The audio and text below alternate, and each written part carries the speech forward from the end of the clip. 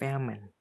Every year, famine is the cause of thousands of deaths in African countries. Malnutrition.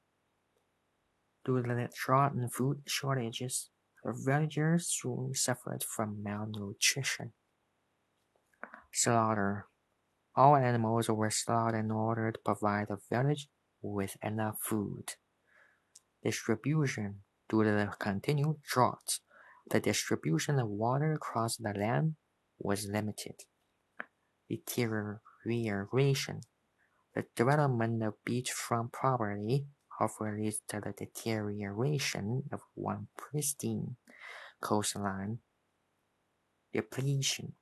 The lack of rain for a period of 7 months was responsible for the depletion of water in the dam.